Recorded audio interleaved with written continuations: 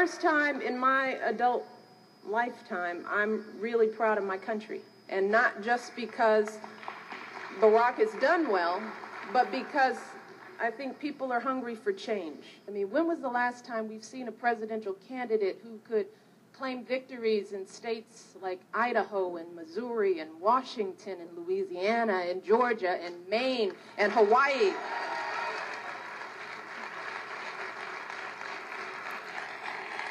We haven't seen that before in a while. So I am proud of this country. And I'm proud of my husband. But we've learned a lot this year. We've learned that when the bar is set, sometimes it moves on you. Right when you get there. It moves. And the irony of it is that that's what's been happening to most Americans.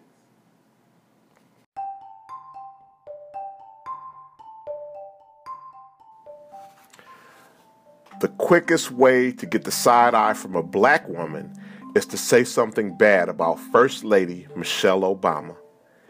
She is arguably the most beloved black woman alive today.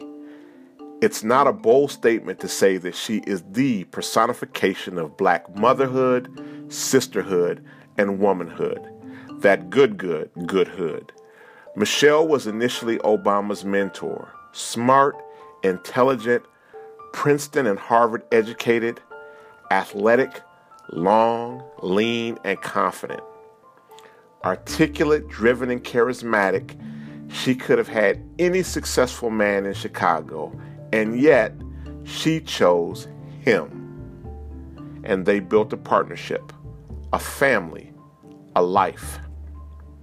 The Obama team is just as much, if not more, Michelle as it is Barack. She legitimized him with black people in particular and the rest of America in general. And in turn, he made her the nation's only black first lady. See, together they continually level up and make one another. They are not about short-term money or materialism, and they never bought into anti-black man and anti-black woman rhetoric. Instead, they look towards one another. They have and continue to achieve great things together. This is why brothers say they want them a Michelle, and sisters say they want them a Barack. But are either of them ready to do that thing Obama style? So today, I'm trying to do this like America's 44th first family. I got my wife on the podcast with me. Sam Bosse is in the building. We are going to discuss American Girl, Chapter 2 of We Were 8 Years in Power, an American Tragedy. And, by the way, happy belated birthday, First Lady. Her birthday was yesterday, January 17th. Another Capricorn. Oh well, nobody's perfect. Today's episode is titled Shea Butter and Edges, an Ode to a Sister. Thoughts on Chapter 2.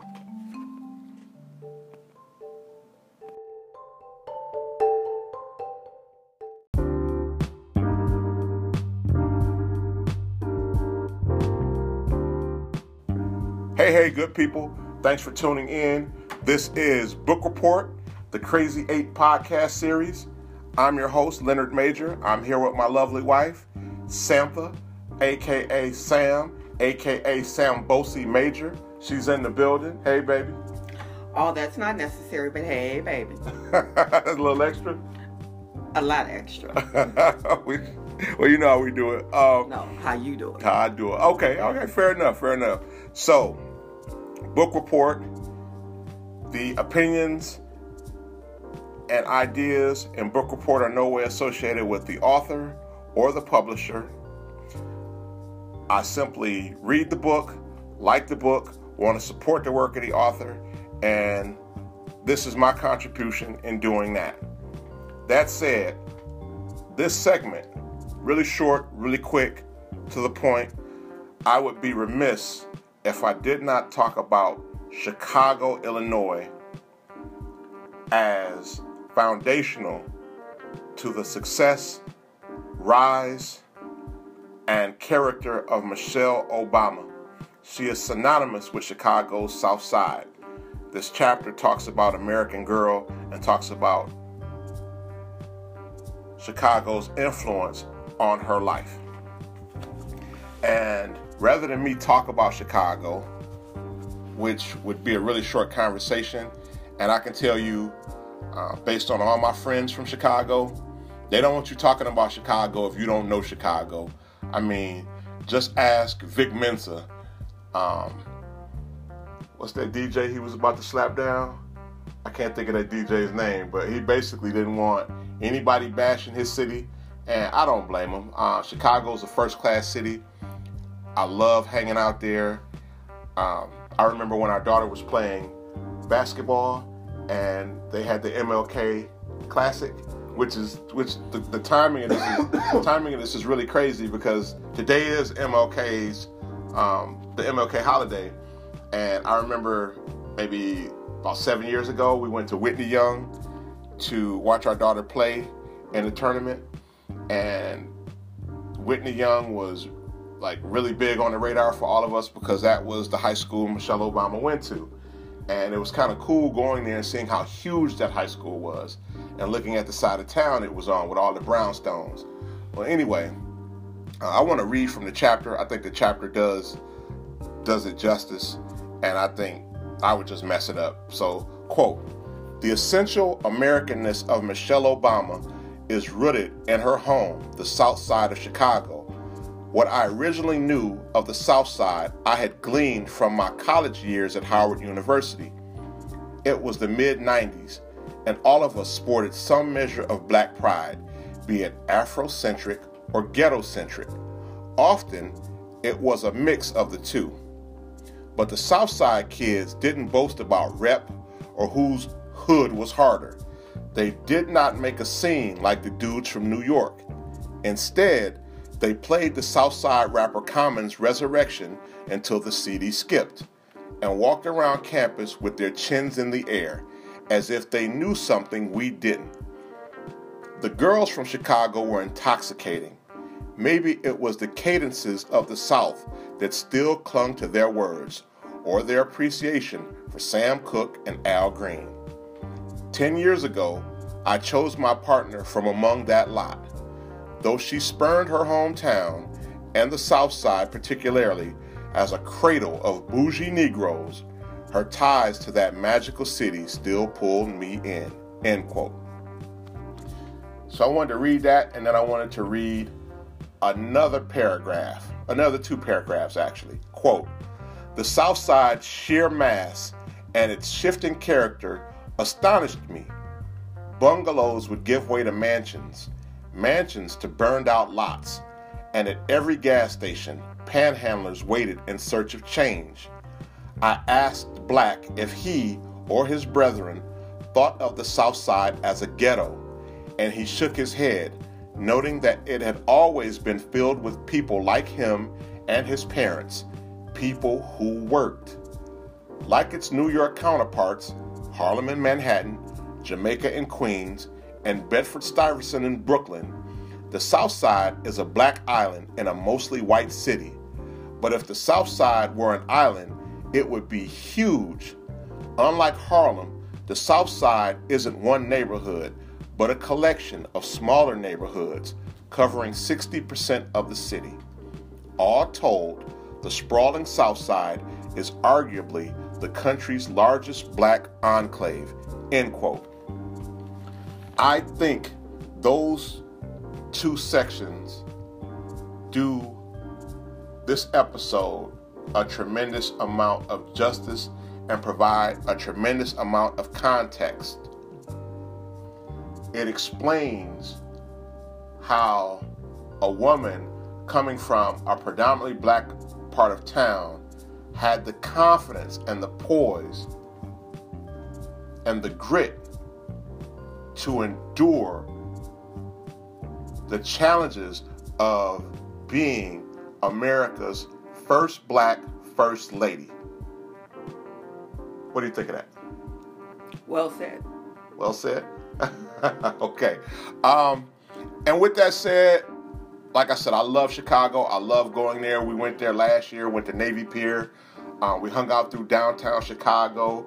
We got to see where they filmed parts. Chicago's a great place. Even going in my younger years, going to party there, the clubs, the Click, Halstead, just the streets rolling there. It was a great party town growing up in my young 20s. I mean, it's always been the spot. Remember the Click? Heck yeah, the Click. Halstead. I mean, Chicago's always been that place. So, good, bad, the ugly. It's always been that place. Yeah, and the only thing I would ask for people coming from anywhere and moving here to Milwaukee is don't sleep on our city either. I would say don't bring the bad parts of your locale to our city. Bring the best. Bring your best selves. We can use that. It frustrates me, especially for Chicago people, especially for people who are coming from Gary, who come to our city, dump on our city, and act like this is the worst place to be ever, because then it begs the question, what are you doing here? If you don't like it, you can always get back on 94 and go back to whence you came, or back from whence you came. I don't know how, you know what I mean. Anyway, there's so many wonderful things that Chicago has to offer, so many things that Chicagoans bring. Cats like Quabana, Antone Nixon, I mean, with the spoken word, with his drive, with his grind. There's so much. Chicago bopping, what is it, jitting, when they jit, you know, like, there's a lot. They bring a grit, they bring a drive, they bring a hustle. It even got me loving house music. So anyway, that said, I don't like house music, but okay. Yeah, but also, like, at the end of the night, no matter what they're playing, they will throw some oldies in there, and they will ride with that. It's just live. Yeah, I mean, Chicago's always been the first. That's the first place I seen a drive-up liquor store. Yeah. That's the first place I seen a drive-up funeral home. Yeah. I mean, you bound to see some weird stuff. Right. In Shyland first. So, you know, I give them their props, you know. Chicago's one of those cities, so. And it's obvious that they make some great people. Obamas, you know, they make some great people. So you give them the props where props are due. But like he said, don't sleep on Milwaukee. Milwaukee has some great historical places here that we sleep on, that Milwaukee really need to open their eyes on and get out and partake in and see what we have to offer, because we have a lot to offer here too. There you go. Especially when we win this championship this year. All right. That said, we're going to a commercial break. And I'm talking about the Bucks, y'all. Go Bucks! Packers is dead. Yeah. Ouch. All right. Peace.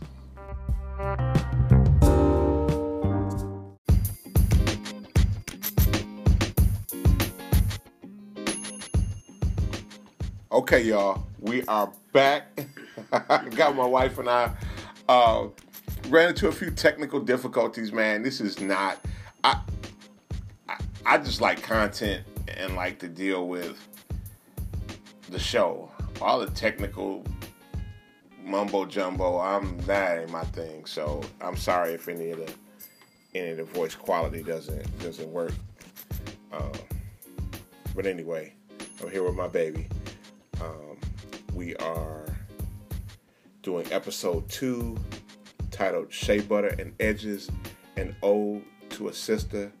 And I have my sister, my Michelle, my first lady in the house with me, Sam Bosie. Hey, baby. Hi, Leonard. So, what does Michelle Obama mean to you? Michelle Obama. She means elegance, class, swag, sophistication. She is every woman. She is every woman rolled into one. She walks with dignity, with power. She is what I feel every woman should strive to be.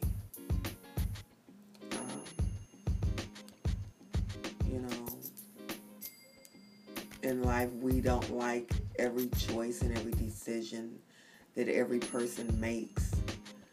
But overall, her as a person,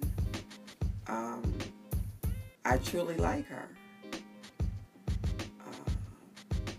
And so, Michelle LaVaughn Obama is the bomb to me. So, I can remember during the campaign when she would come out and she would talk that my female coworkers would almost be in tears. And I remember how you would watch her and her daughters and her mother, and that's when it became clear to me that this was something else. For the fellas, we were just like, a lot of us didn't think he would be president. We didn't think he had a chance, but we knew that we owed it to ourselves to vote for someone who was legitimate and who could offer the opportunity of hope and change. I believe it was the same way for the black women. I knew, but I also feel that there was something different. It was on a whole nother level. You all identified with that woman in a way that I have never seen anyone identify with a political candidate. She represented a black woman to another level on family. When you seen her with her mother, and that represented something that, you know how I feel about my mom. Yeah, most definitely. So, and to see her up there with her mama, yeah, that's how I'm rolling with mine. Let me tell y'all, when we first started dating, we would go out, I would take her, like, okay, I didn't have a lot of money back then. I still ain't got a lot of money, but, I'm doing better than I was doing back then. So I would take her to Red Lobster, and I thought, like, Red Lobster, that was a big deal for me. And I remember going to Red Lobster and going with her, and we're towards the end of the date, and all of a sudden she says, I think my mother would like this entree, and so I want to get this and take this home for my mother. You okay with me buying this for my mother? And in my mind, I'm thinking, hell no. I'm like, unless when we get back, I'm dating you and your mom.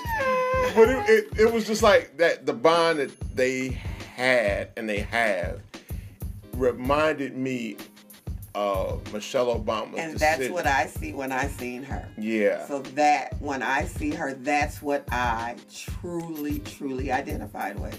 So that's what brought tears to my eyes when I see her and her mom. That's what it represented to me. Yeah. That's what I grabbed hold to. And so that was the connection for me with her. Oh yeah. I mean, you're at the nation's highest office. Your man has the nuclear codes, right? You are the leaders of the free world.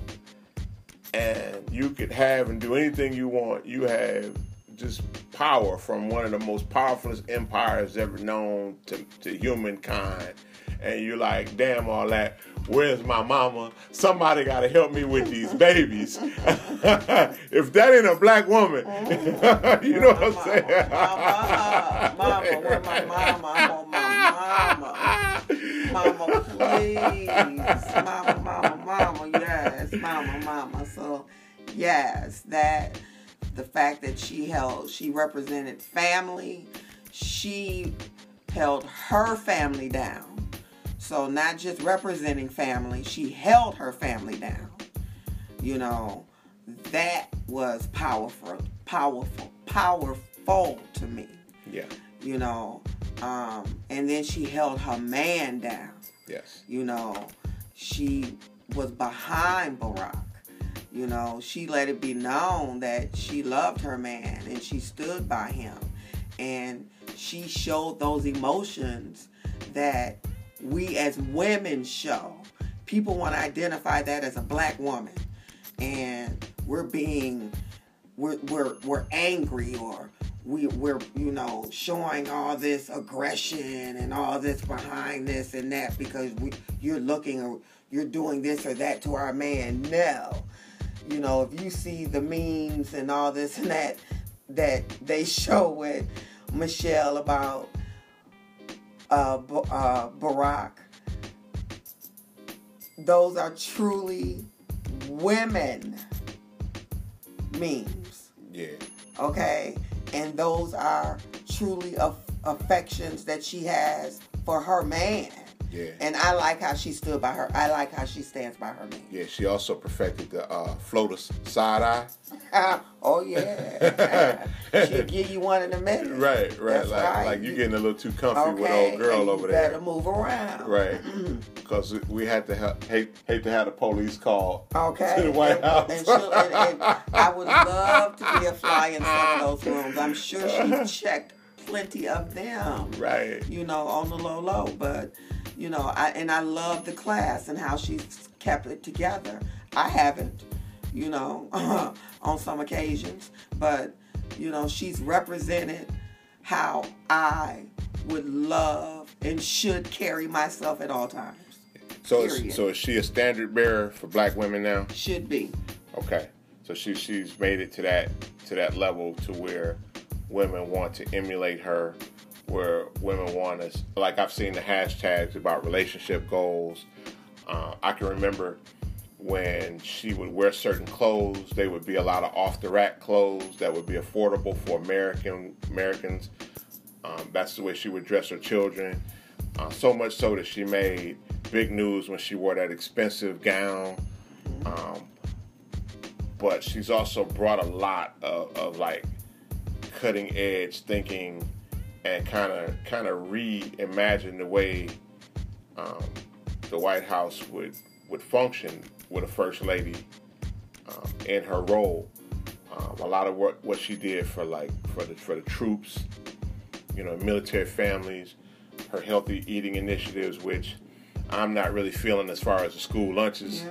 I didn't really like that part. I mean, when I think about inner city children, and I think about the fact that they do deal with food insecurity, the last thing they want to eat is some damn jicama sticks, or some raw potatoes or something like that. Right. So that was a fumble, but you know, live and learn. I understand that you want the communities to be more healthy. But she's still pushing and she's still doing. Right. You know, and that's what I love about Michelle LaVaughn Obama. Yeah. She's that chick. Yeah. She's that diva. She's that woman. She's that woman. Yeah. That we should all strive to be. Most definitely. So when we come back from break, I want to talk about Michelle Obama as standard bearer in terms of womanhood, in terms of being a partner. I want to see or get your thoughts on the disconnect between who she is. Not even a disconnect, that came out wrong. But I think there's a disconnect between women in general and black women in particular when they look at her and they say they admire her and they want to model aspects of themselves on how she conducts her business, but yet there's this gap between how she's doing it and how they think they're doing it. And I want to get your views and your response on that. What do you think about that? Okay. All right. Thank you for doing the show with me, baby. You're welcome. All right.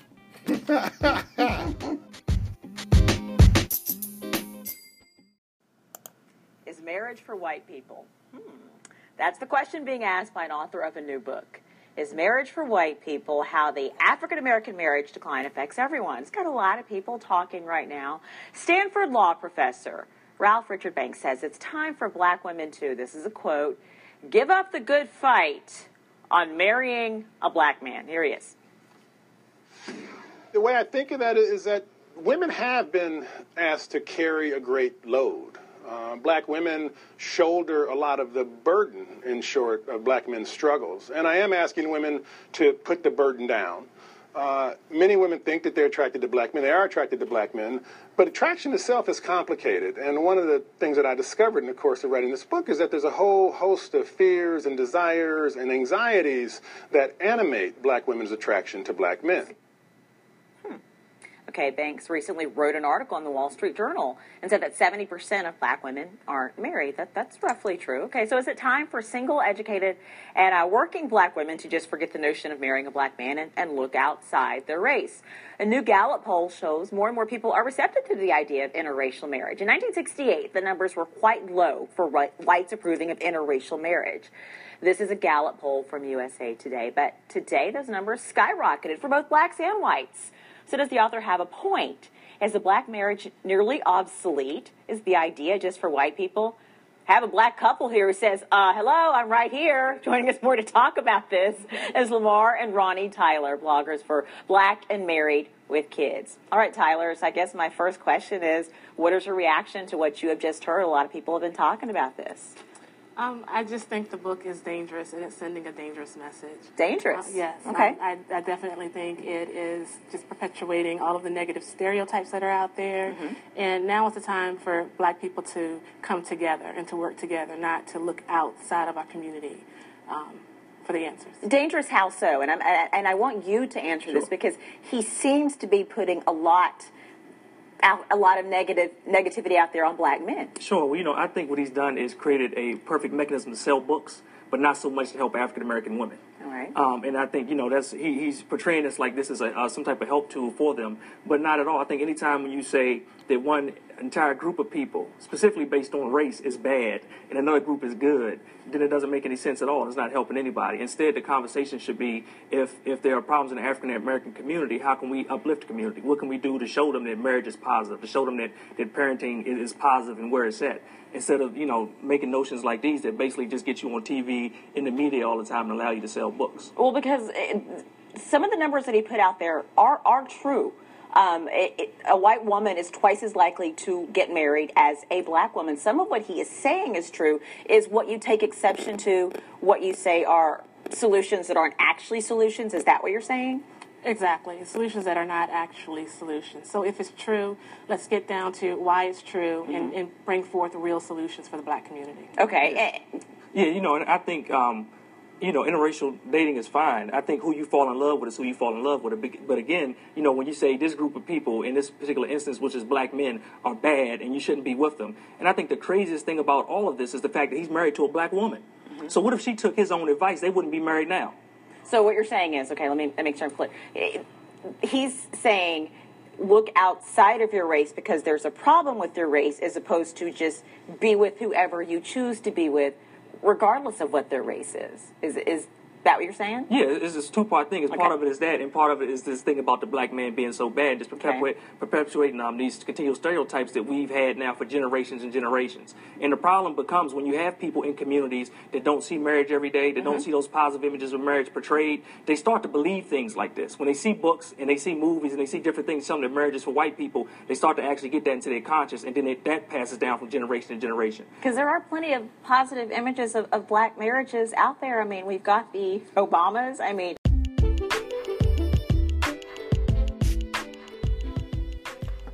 all right, good people, we are back. This is the final segment. This is the home stretch. I still have my wife in the building, Sam Bosie. Y'all, hey, love you, boo. Hey.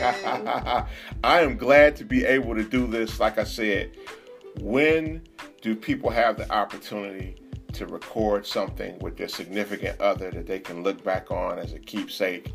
I hope that we are encouraging you to read the book, to read the chapters, to think about the chapters in a new way. We hope that we are prompting new thoughts or giving reassurance to the thoughts that you already have. We hope you're having a good time listening in with us.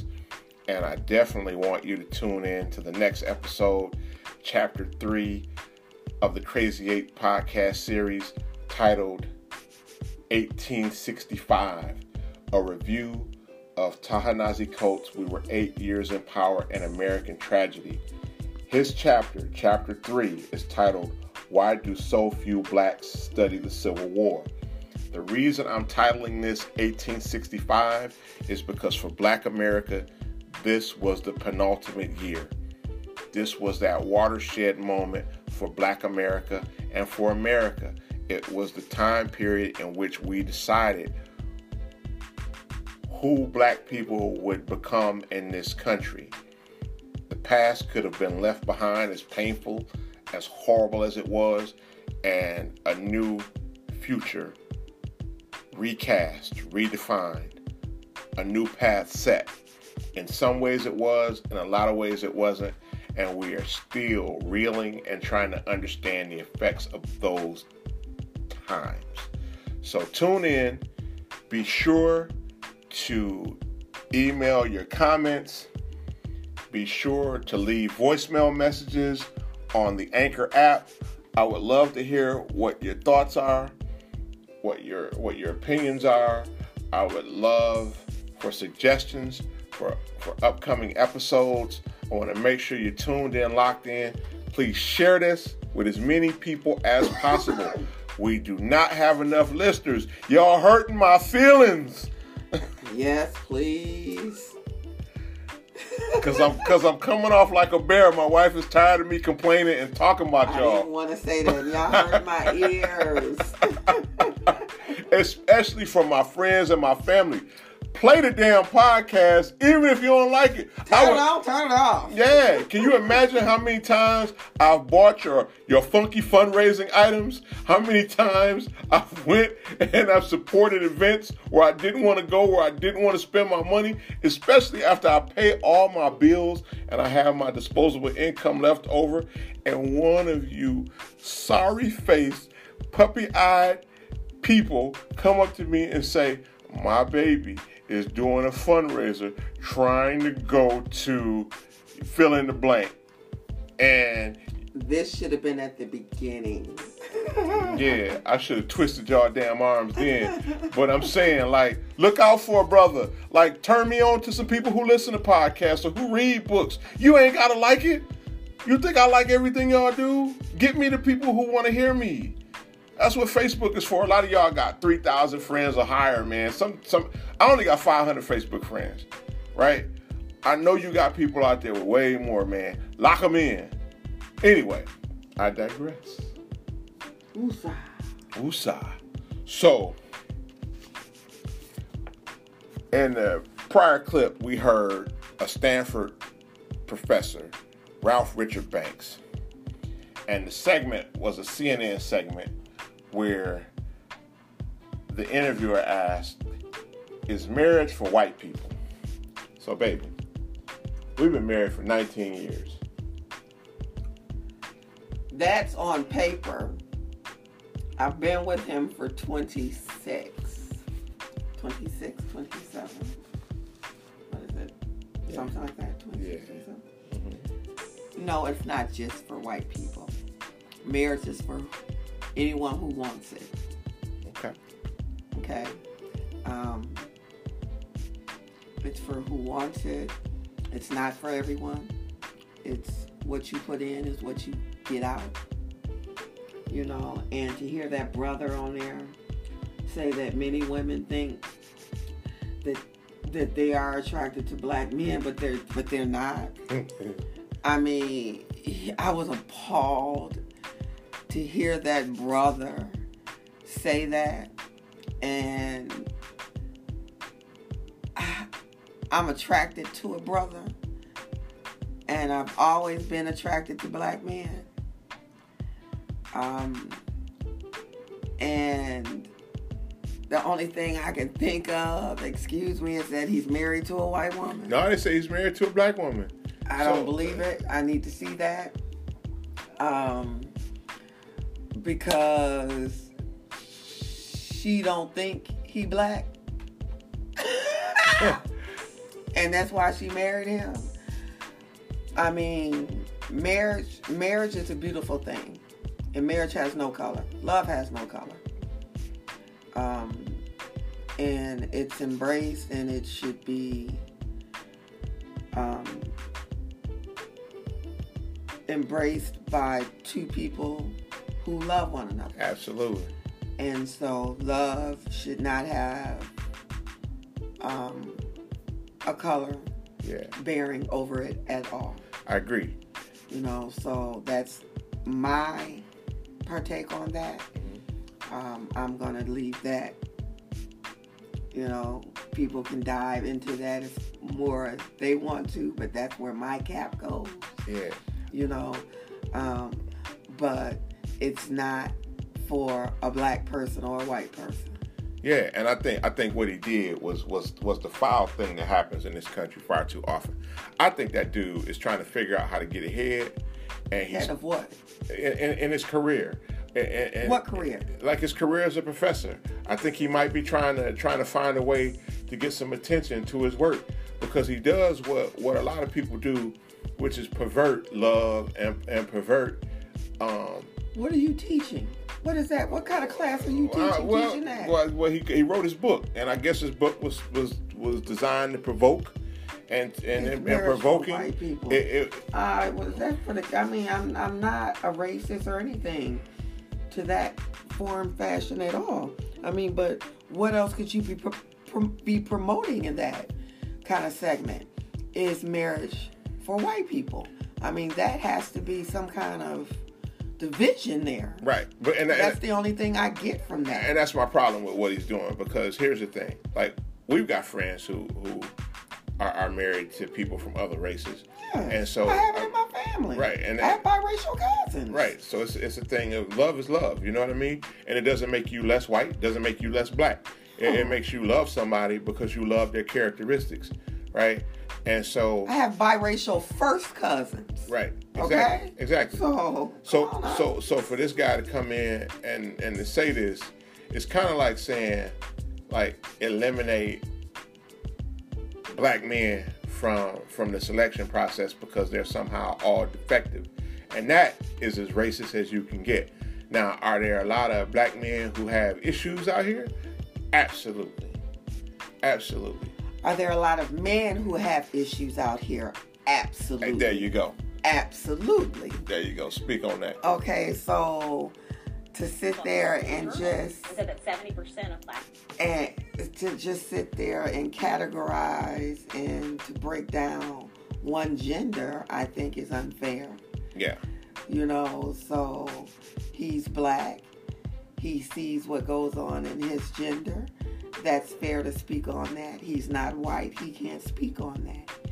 So give me a white person that can speak on what goes on within their gender, because they can't speak on what goes on in mine. Yeah, and see, that's what I got out of him. I got almost like he was running up to black women with the clarion call and saying, you know, time to give up on black men, time to move on. And I think that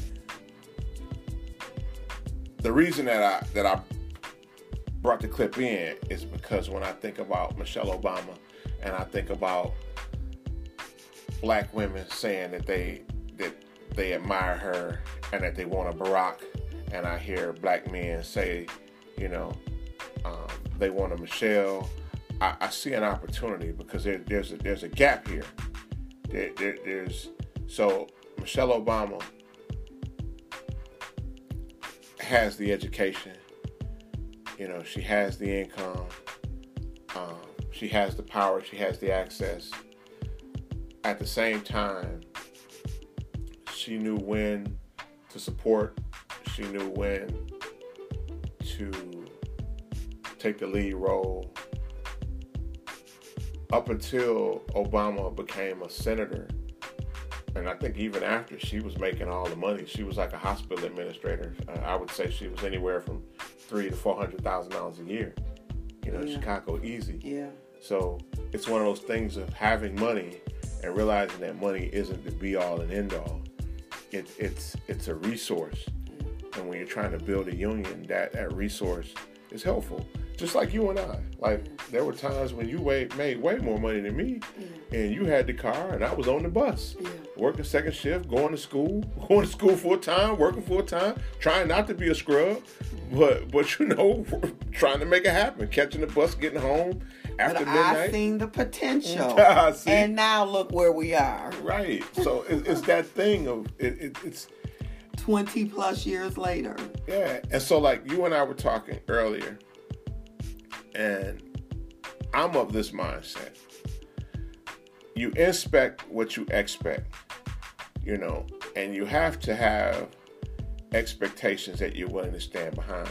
Now, what did you say earlier? Because I look at Steve Harvey's book about Think Like a Man, and the main thing he drives home is, wait 90 days. Get to know this man. Get this man to know you and appreciate you, right? Don't give him the cookie. And yet, I'm seeing so many women who, like, they manipulate that 90-day rule to the point of it not even being a rule, and they jump in too quick with these men, and they ignore all these signs, and then after everything comes crashing down, they put it on dudes. Yeah, it can go both ways. It's kind of challenging because you have one guy and he has his pick because he has 7 girls. So it's one guy to every 7 girls.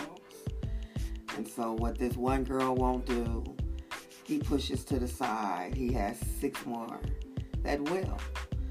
So it's challenging, and I'm thankful I'm not out there and having to deal with that. But it's one of those things where, it's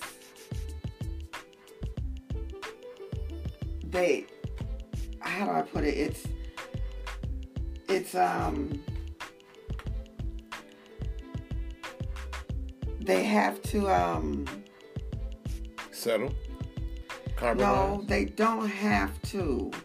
They feel like they have to.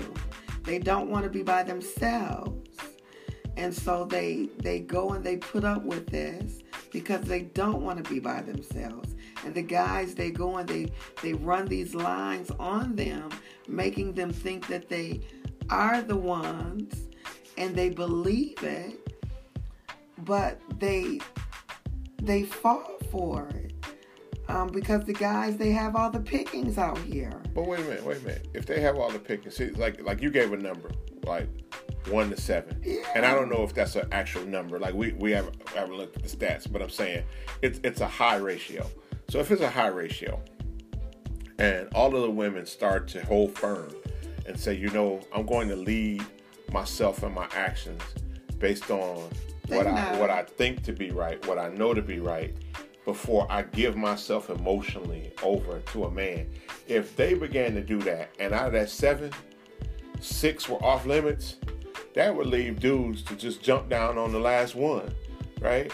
Because they would know that all other Please, it's going to be more than 6 that won't do it. Because they're so young, and their minds nowadays, they're not being raised. And so, with them not being raised, they're being open and being acceptable to any and everything. And they have the wrong perception of love. They have the wrong perception of respect. They have the wrong perception of integrity. They have the wrong respect of morals and respect. You stepping on my shoes is disrespect. And the whole outlook of life for them is just off track and off center. So what about all the movies? Like, you can't watch a Tyler Perry movie without black men being like thrown under the bus, but at the end, the black woman gets this wonderful, Superman, and he sweeps her off her feet, and it has a happy ending. You know, I'm thinking of Shamar Moore was that Shamar Moore or was that Boris Kodjoe? I mean, it's the same dude to me. But anyway, they both swept the women off their feet and you know, danced off into the sunset and you know, the end credits went down and all that. All I'm saying is that when you look at romance novels, when you look at romance movies, when you look at any movies that deal with black men, black women, or men and women at all, it's always this thing of the woman either being married or being valued and championed, you know, whereas when you look at the man in the movies, the man's fantasy is he gonna kick a bunch of ass and he gonna run off with the woman. You know, he's gonna knock down at least one woman. James Bond. The man's the hero. The woman wants to love. Right. So this is why I bring this up. Because at the end of the day, in real life, the man's fantasies are playing out in real life, and the woman's fantasy doesn't seem to be playing out. So that's where I think we bring Michelle Obama back into the picture, because it's a question of, well, what would Michelle do?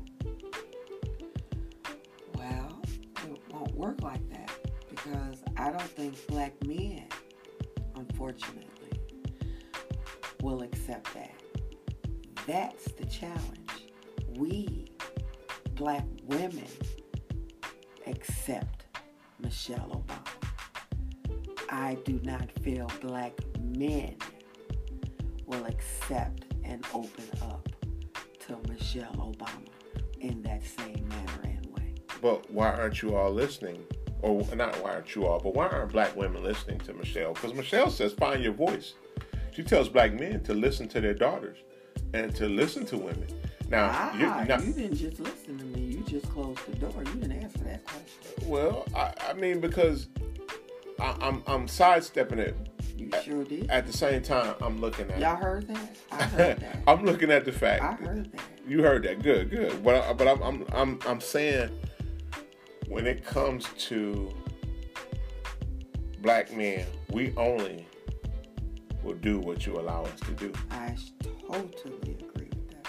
You know, 19 years ago, you said to me, look, I'm not going to be a girlfriend forever. Right? So if you want to be with me, you're darn skippy. Right. And remember when we moved in to that rental on 69? By your dang self. Exactly. I stayed there for a good what? Month and a half. Exactly. No, not quite a month. Right. Because we got married. Mm-hmm. Right? You said you weren't stepping foot in that house. I wasn't spending the night there at that house, because I did step foot in there. Right. Well, but I didn't spend the night there until we were married. Yeah. You know, so that was the thing. Like, if you had said to me that, you know, marriage ain't no big thing for me. It's just a piece of paper. I don't need these white folks telling us how we supposed to live our lives. I'd have been like, yeah, me neither. And we'd have just been boyfriend, girlfriend. We'd have had some common law nonsense. You know what I mean? It's not that I didn't love you. It's not that I don't love you.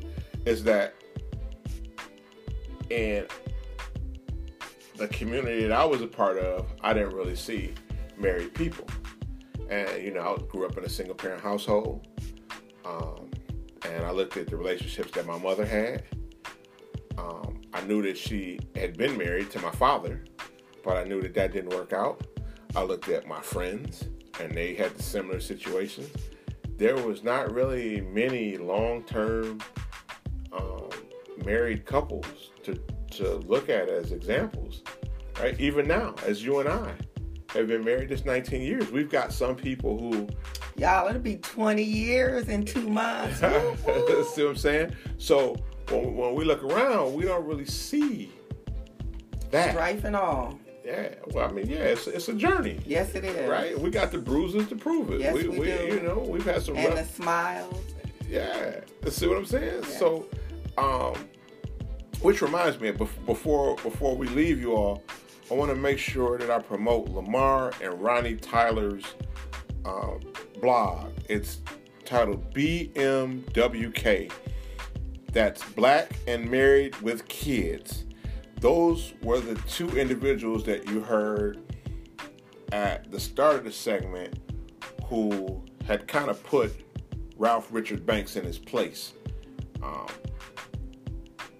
to spread the idea that man's ideas were toxic, were quite bigoted, quite narrow-minded, and not in line with the human experience of love, So I want to make sure Lamar and Ronnie Tyler's BMWK, Black and Married with Kids. This is for married couples, particularly with families who are African American. In particular, I mean, a lot of things might be listed for black people because of the things that we go through. But in that, there's a lot that people life issues. Yeah. And color has no boundary. Marriage has no color boundary. Right.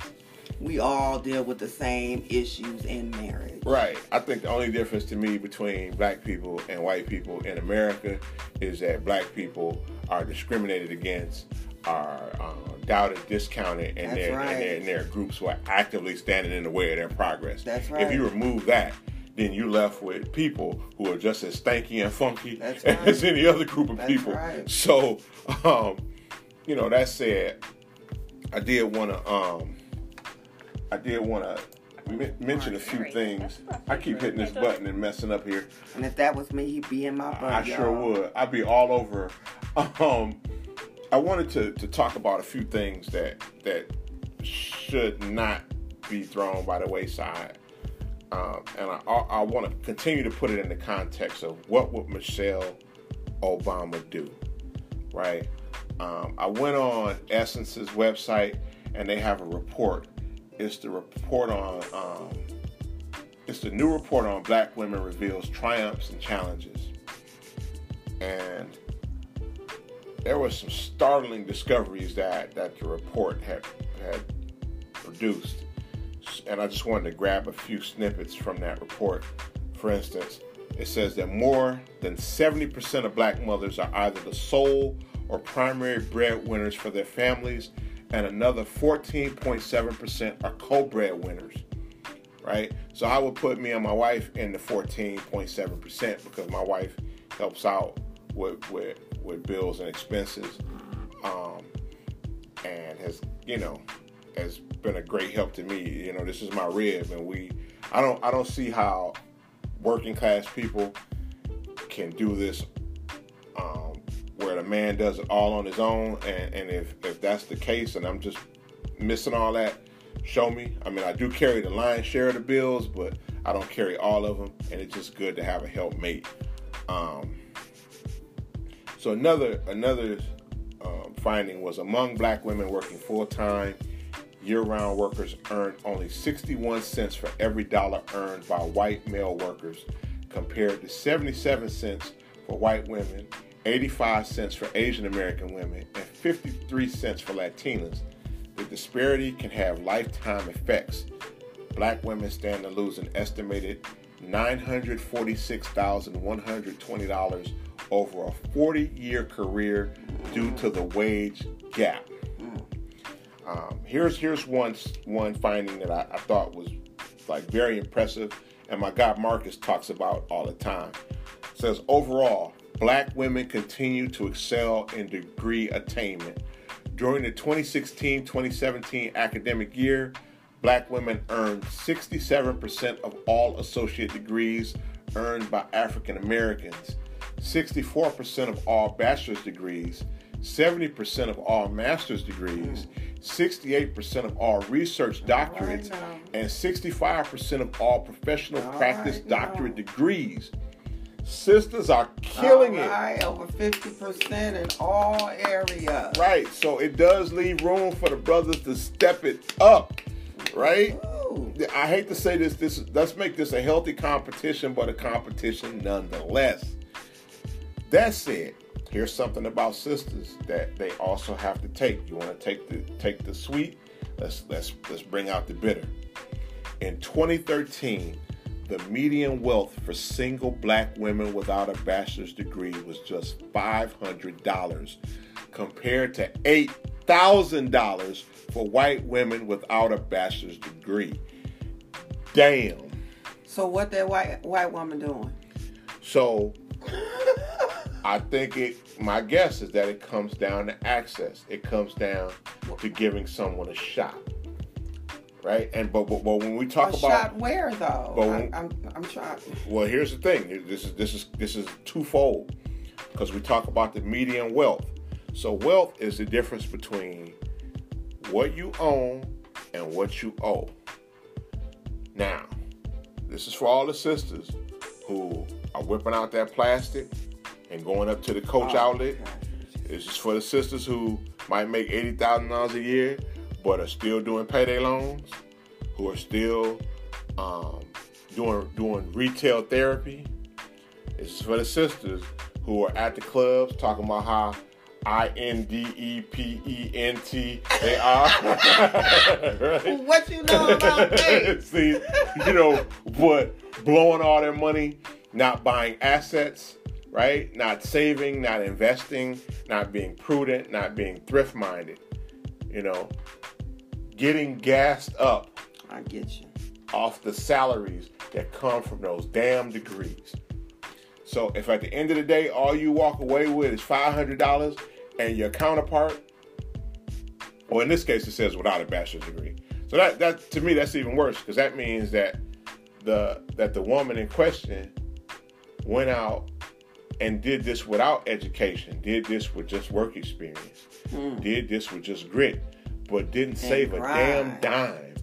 Right. So your your white counterpart is walking away with $7,500 more than you, which means that something's got to give. That means that you got to start cutting some people off. That means you got to start doing more than having a vision board. You got to start really comparing your goals to your bank statements. Changing the vision board. You have your vision board. You just change your vision board. Yeah. So, those are some aspects where I say, well, what would Michelle do? Because I think we all agree, or the majority of us agree, that she is a standard bearer. She is a significant role model. And we don't know exactly how she would handle each and every situation, guys. So we're not really diving that deep into all of that. We just know that she's a great standard, a great start. Tell me what you think about this, though. A friend of mine was on a Facebook page the other day, so last week, and he posted a comment. He said, "Watch how you talk to me, because I don't need a place to stay. I don't need to drive your car. I'm not impressed by your money."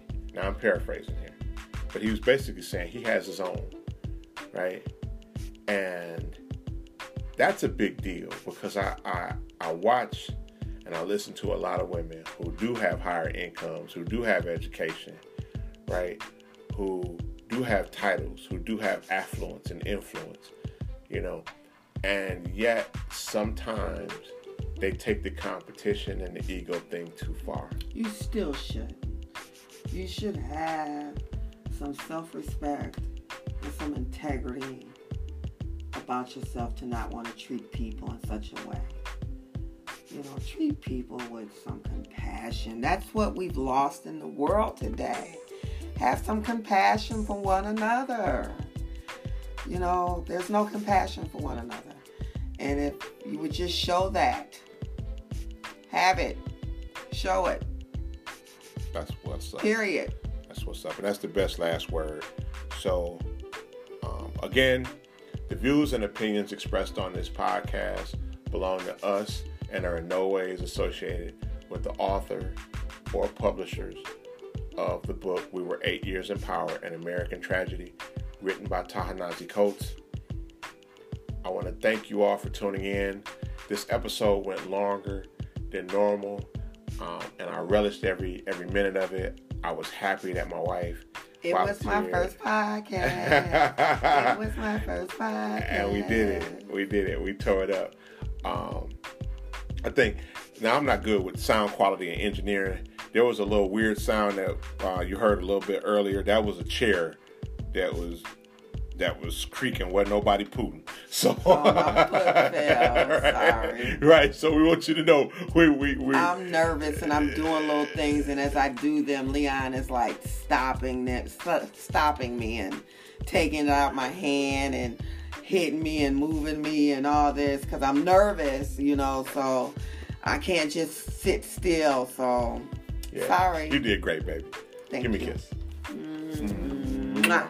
All right, y'all. That's our time. Tune in to episode 3. Peace out. Have a great week. 1865. And tomorrow is MLK Day. And I definitely have an MLK t-shirt I got from my barber. I'm going to rock it. Do what you want. Tuesday is his day. That's right. 47. Happy birthday, baby. Thank you, baby. Peace, y'all.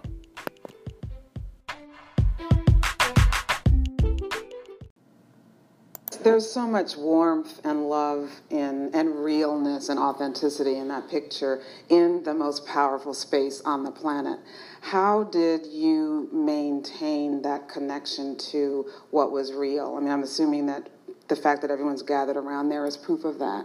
And how did you pass that on, the South Side values, to your children, your own children? Yeah, a lot of it was having our, keeping our family close, keeping our friends close. Malia and Sasha lived, they didn't live anywhere. They lived in the White House longer than they lived anywhere.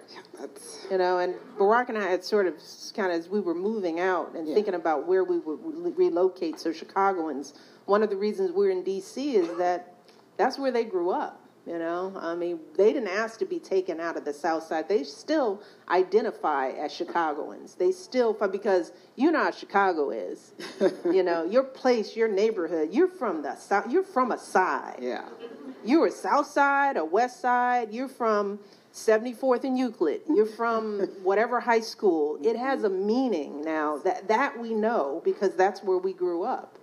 But our kids, that was their reality. So we had to find a way to keep bringing that South Side into their lives, and that came in the form of Mom leaving reluctantly for the time and living with us in the White House, thanks to my brother who had to convince her because, as I've said before, even though I'm the former First Lady, he's still the favorite. True story. His mother's like, Craig, where's Craig? I love Craig. Craig's so important. He's so wonderful. Like, yeah, whatever. Facts. We all love Craig. We love him so much. So it was up to him to, you got to convince her to do this, because I'm asking it. She's like, well, why would I want to live in the White House? Because that's also very South Side. You don't want other people's stuff. You like your stuff. Yeah. It's like, why would I want to live in the White House? I like living on 74th and Euclid.